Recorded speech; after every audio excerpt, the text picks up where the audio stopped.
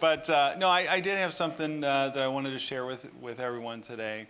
And I also kind of want to give a little bit of a testimony. So I'll kind of try to put those two things together. How many of you guys use like a sound maker or like a white noise machine when you sleep? We're notorious for that in our family. We've always done it. The kids always slept in our room when they were babies, so they got bigger, so they all got used to it. So every kid has their own noise maker now. So if you walk through our house early in the morning, you'll just hear different noise makers in different rooms.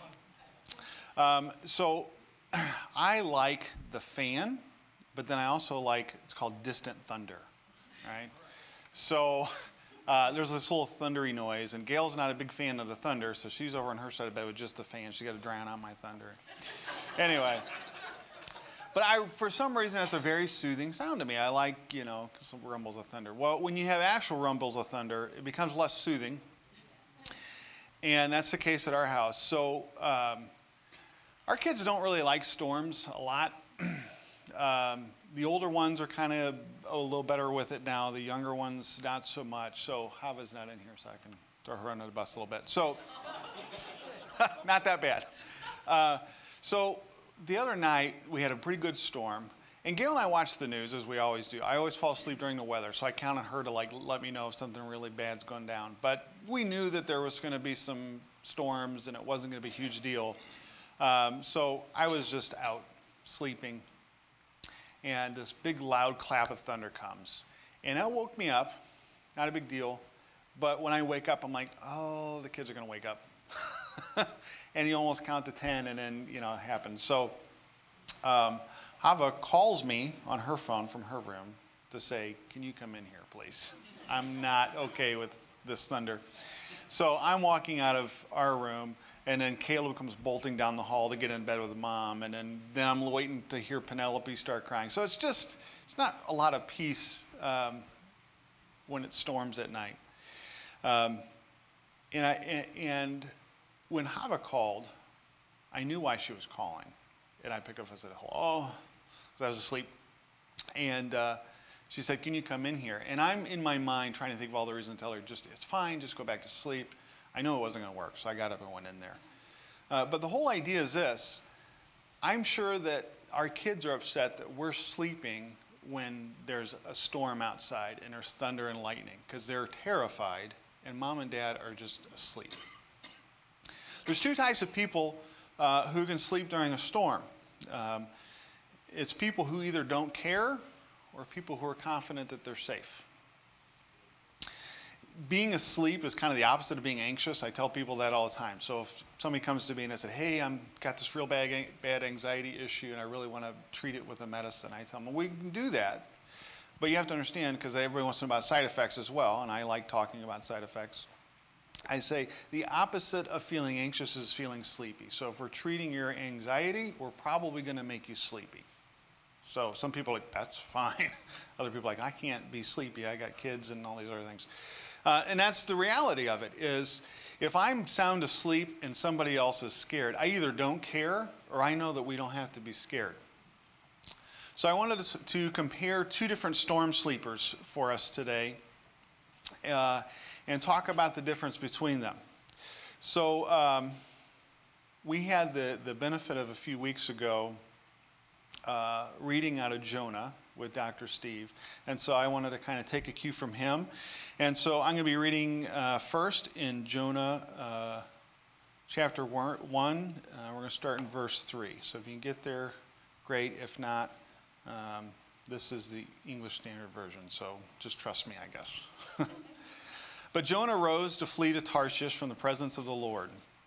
He went down into Joppa and found a ship that was going to Tarshish. So he paid the fare and went down into it to go with him to Tarshish, away from the presence of the Lord. But the Lord hurled a great wind upon the sea, and there was a mighty tempest on the sea. By the way, I'm going to pronounce some stuff wrong, so just hang in there. So that the ship threatened to break up. The mariners were afraid, and each cried out to his God, and they hurled the cargo that was in the ship into the sea to lighten it for them. But Jonah had gone down into the inner part of the ship and had lain down and was fast asleep. So the captain came to him and said, "What do you mean, you sleeper? Arise, call out to your God. Perhaps the God will give us a thought, and we may not perish. And they said to one another, come, let us cast lots that we may know on account whose account this evil has come upon us. So they cast lots, and the lot fell on Jonah. Then they said to him, tell us on whose account this evil has come upon us. What is your occupation? Where do you come from? What is your country? And of what people are you? And he said, I'm Hebrew, and I fear the Lord, the God of heaven, who made the sea and the dry land. Then the men were exceedingly afraid and said to him, what is this that you have done? For the men knew that he was fleeing from the presence of the Lord, because he had told them. Then they said to him, what shall we do to you, that the sea may quiet down for us? For the sea grew more and more tempestuous. He said to them, pick me up and hurl me into the sea. Then the sea will quiet down for you, for I know it is because of me that this great tempest has come upon you. Nevertheless, the men rowed hard to get back to dry land, but they could not, for the sea grew more and more tempestuous against them. Therefore they called out to the Lord, O Lord, this is pagans, by the way. O Lord, let us not perish for this man's life, and lay not on us innocent blood. For you, O Lord, have done it as you pleased. So they picked up Jonah and hurled him into the sea, and the sea ceased from its raging. Then the men feared the Lord exceedingly, and they offered a sacrifice to the Lord and made vows. So, crazy story, right? These guys, their job is to sail from one place to another. These aren't people who are just taking a trip every once in a while. They had cargo in their ship. That was their livelihood. This is something they did all the time. This storm that said, we have the benefit of knowing from the Bible that God sent this storm. And it was so severe, something they'd never seen before, that they were taking literally their livelihood and throwing it overboard, which is something I doubt they would frequently do. And they became aware that this is not natural or normal, and we need somebody to intervene for us. Jonah was asleep. So we have skilled sailors that are so scared of the storm that they're throwing things overboard. How are you sleeping? We'll come back to that in a second.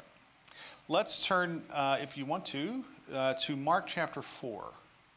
We're going to start in verse 35. On that day, when evening had come, he said to them, let us go across to the other side. Jesus is speaking. And leaving the crowd, they took him with them in the boat, just as he was. And other boats were with him.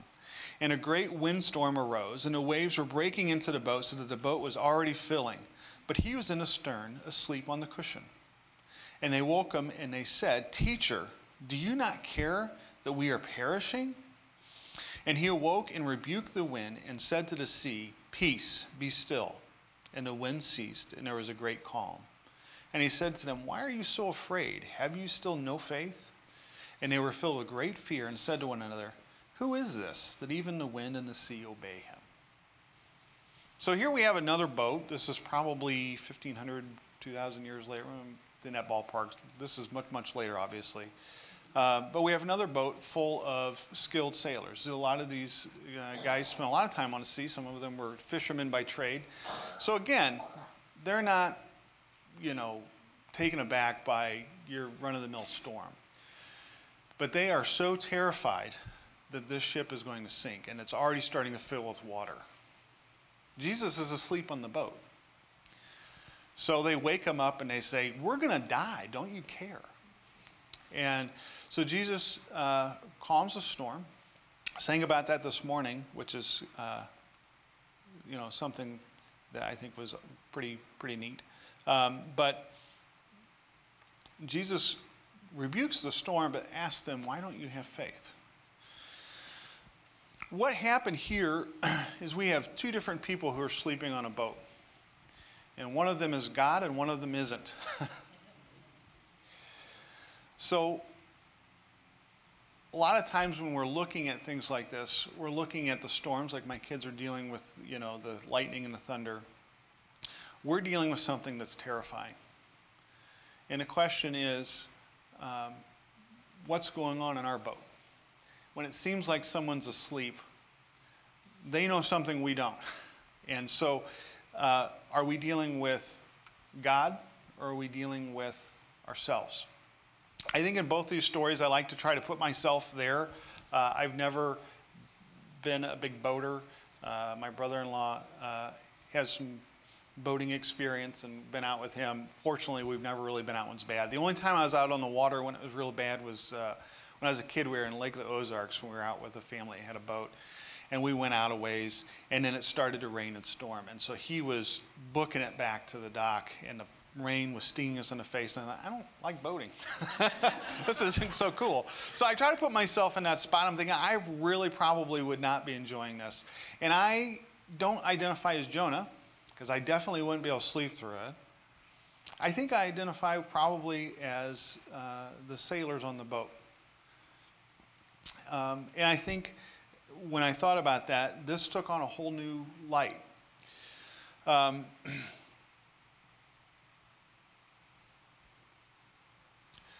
Oftentimes, when you're dealing with a storm in life, you feel like this is not normal.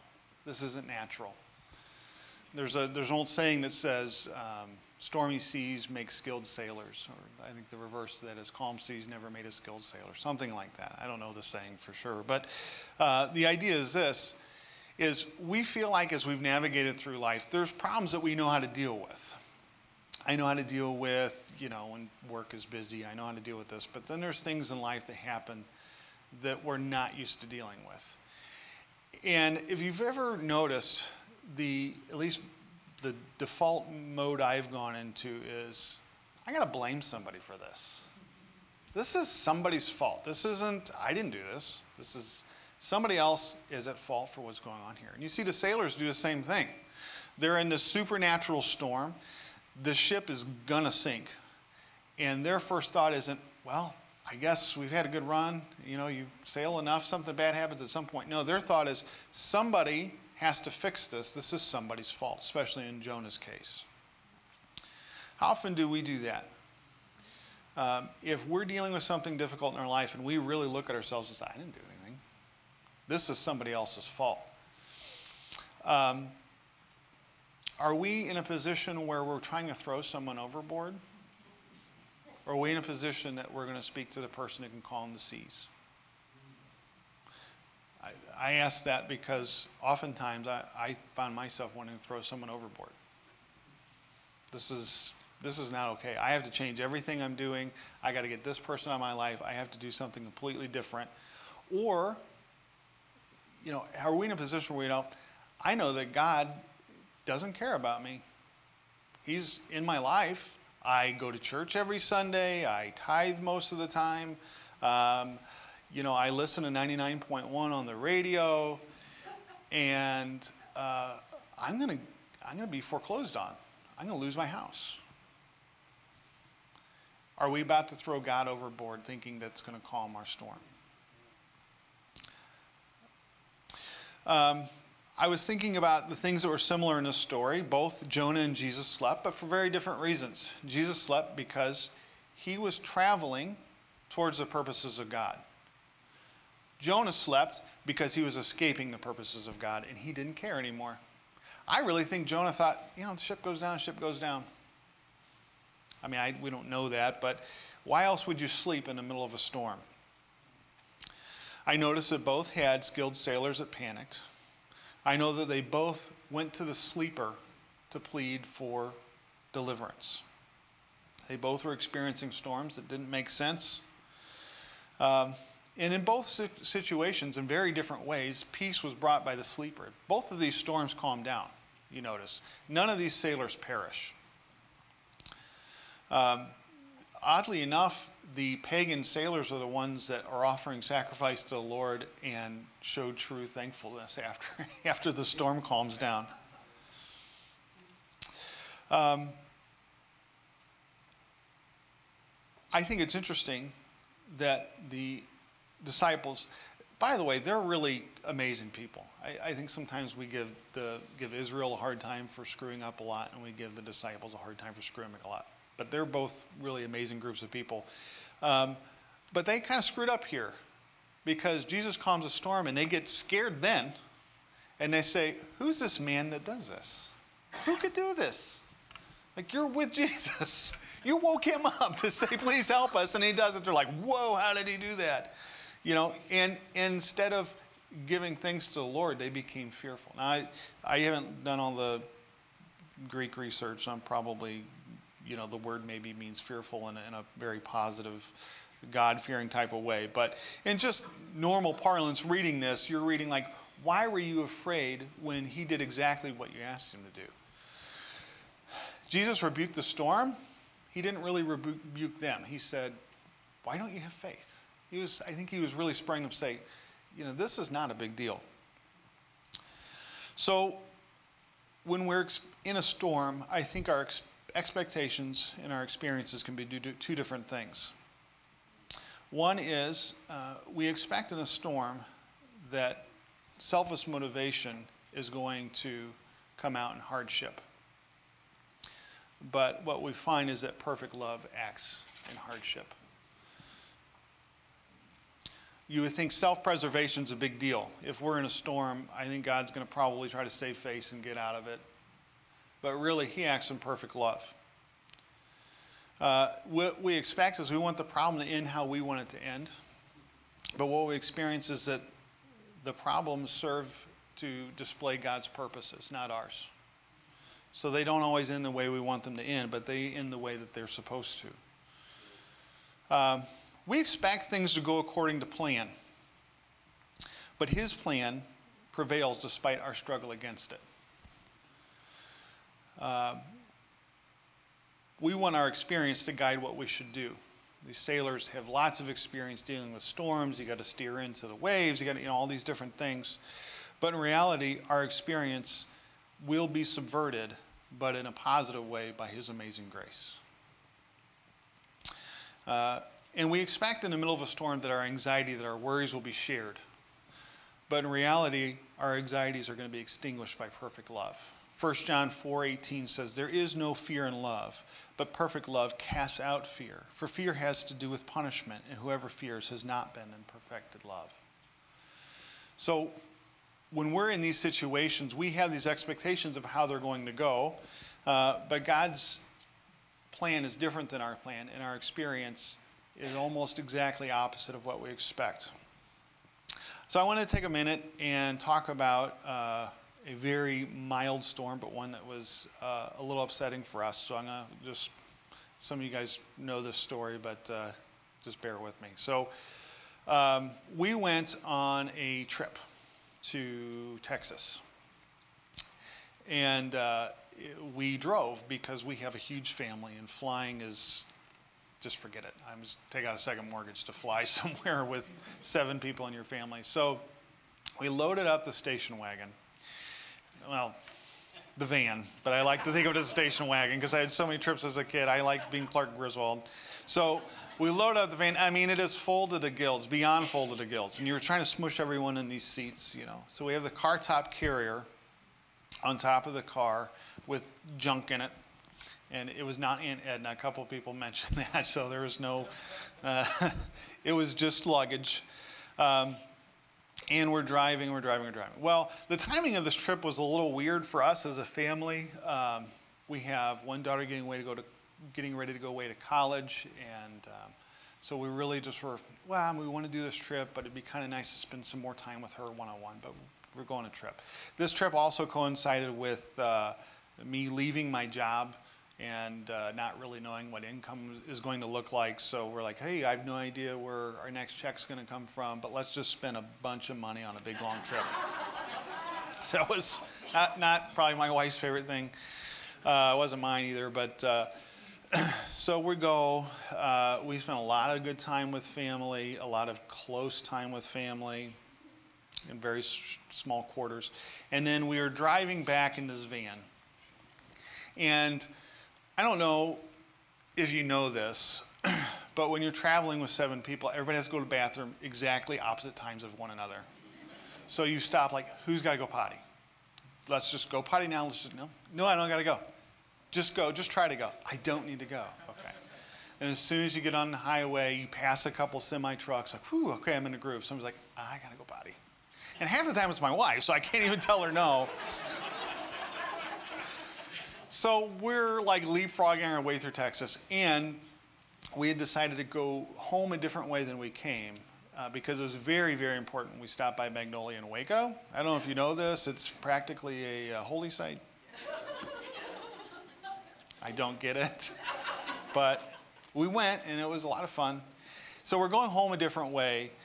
And this way has long stretches through Oklahoma of just a whole bunch of nothing.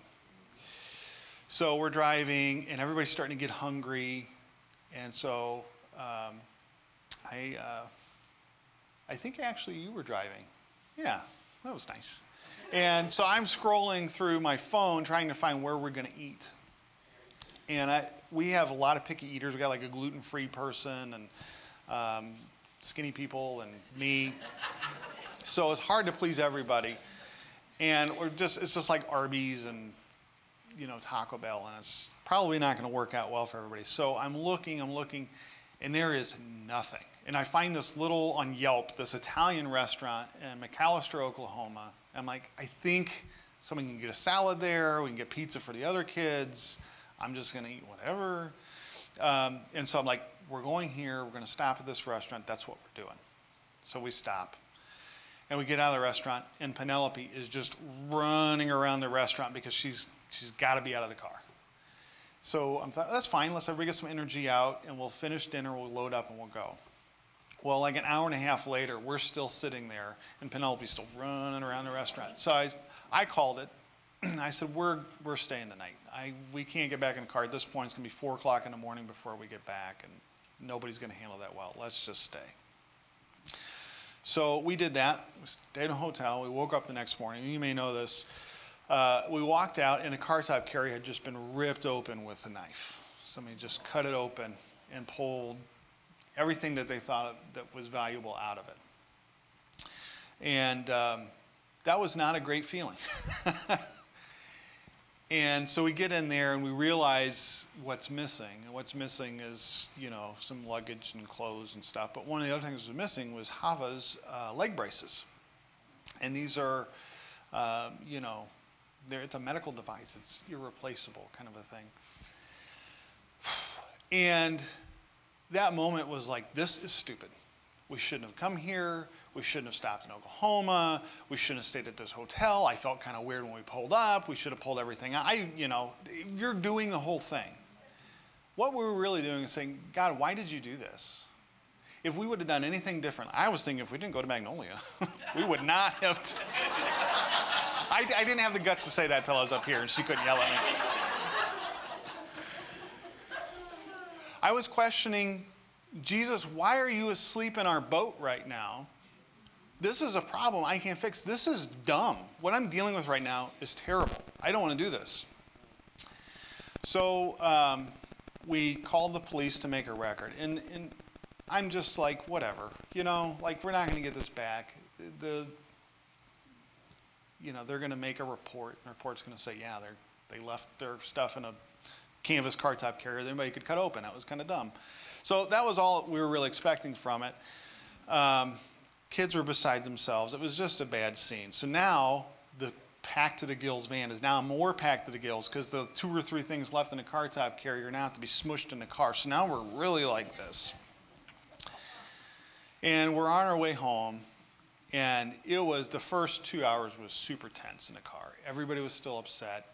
Like, get your arm off of me. Like, there's nowhere for arms to be, And I was trying to, try to be steering this boat, so to speak. And like, this is fine, we're fine. Gail was not okay. I was really not okay, but I was trying to be okay. And so she was like scrolling through and trying to find, if there was video footage of so the whole thing was not great. So we're driving along, and I get a phone call from an Oklahoma number. So I pick it up, and it's the officer that had taken the report. And he said, hey, I had taken a picture of your stuff, and I shared this on our Facebook page because sometimes that gets spread around and people find it. And he said, well, it's kind of blowing up a little bit, and the news just called me and asked if you guys would want to do an interview. So and then he said, well, where are you? And I said, I don't know, we're on the road. And he said, well, the news team might meet you somewhere. And I'm like, I am not meeting a news team. I am getting home. So I said, well, good luck with that. And I kind of hung up the phone, and we're driving, and Gail's like, what was that? And I was like, well, they wanted to do a news thing. And I'm like, just forget it. So we're driving, and then they called us right after we got into Missouri, and they said, well, where are you? I said, we're in Missouri, suckers. Sorry, you missed out. I'm not turning around for this. I'm getting home. And they said, well, what if we did it like over like FaceTime or something? So that, whatever. I mean, if you think it'll get the word out, ultimately what I was really thinking in my mind was, this will make us feel like we at least did something. You know, we all felt like our agency was taken away from us. This story is much longer than I thought it was. So we do the news story, and that was interesting. And we're sharing things on Facebook and looking at it. And sure enough, this was being shared over and over and over, and lots of views and everything else. So I go to work the next day. And by the way, this has already been a blessing. So Hava had no idea that people were looking for her braces. And people were talking about, sending this message saying, we're praying for you guys. And we're praying for the person who stole these, that they would do the right thing. Just this overwhelming. And the peace that started to kind of well up in our hearts was not natural peace, because we still lost all of our stuff, by the way. But we just started to feel better and better, and more understanding that the storm kind of seemed to be calming down. So I was at work the next day, and my phone rang, and it was an Oklahoma number, and I picked it up, and it was an officer, and he said, what color are those braces? I said, well, they're blue and kind of white. And he's like, yep, we got them. I was like, what? He's like, yeah, we got them. Like, no, you don't. And he's like, yeah, I think we do. I said, well, call my wife, send her a picture, and sure enough, there were the braces. Unbelievable. So Gail got to pick Hava up from school and show her the picture of the braces. And I said, they're sending it. And they sent them overnight to us. And so she caught Hava's reaction to that, which was just absolutely the Holy Spirit just pouring out over her, all the peace. Because she was a hot mess when they got taken. I mean, she was shivering chin and crying and not okay.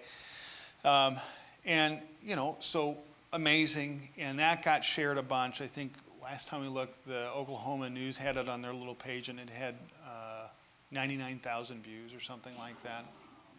So the story is this, though. What if we had driven straight through? What if we'd gone through Arkansas instead of Oklahoma? What if nobody had stolen our stuff? The only story would have been, yeah, we were in Texas and we came home. Our view was, this is terrible, this thing that's happened to us. This is wrong. God, why did you let this happen? Why didn't you fix it the way we wanted it fixed? But what really happened was this: the purposes of God were achieved. The kingdom of God looks like what just happened. The kingdom of God looks like people saying, I'm going to pray for someone else. Not because I want everybody to know I'm praying and it looks really good on my Facebook page. Or it was people who were moved to say, this is not what the kingdom looks like, and I want to see the kingdom come. Now, Hava's braces, we meant to have her wear them today, and then I was running late and didn't get everything together. But if you've ever seen them, they're complicated things. Like, they go all the way up here. They have a knee joint that has to be locked just so. They have little inserts. There's more Velcro than you've ever seen. Half the time when we go to put them on her, we're missing something, some piece. So we're tearing a room apart to find the piece that's missing. I said that to say this. The fact that these were thrown into a duffel bag and chucked onto the lawn of a police officer with the car not even stopping so that they didn't get caught to return these. The fact that nothing was missing. In fact, they came back just as we left them, only dirty. We got them cleaned up. But nothing was missing from these. It's a miracle. It's a miracle that someone who would cut open a car top carrier and steal it would be moved to do the right thing. That miracle happened, and literally thousands of people were able to be brought into the purposes of God because we went to Magnolia, I guess.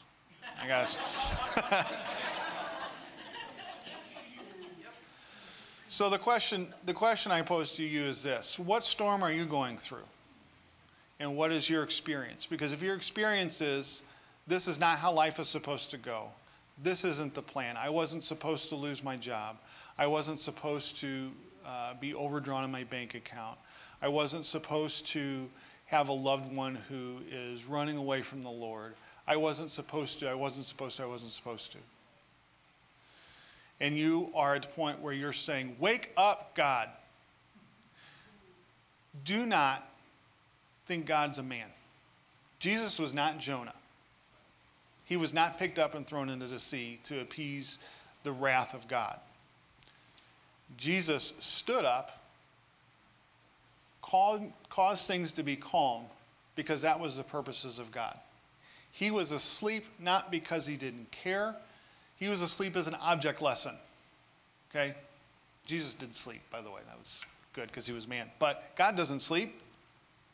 When it seems like he's asleep, that's an object lesson to us, which is, are you going to trust me or are you going to trust your circumstances? So what I'd like to encourage everyone is, don't try to throw Jesus out of your boat. When things aren't going well, it's not God's fault, but it might be his purposes.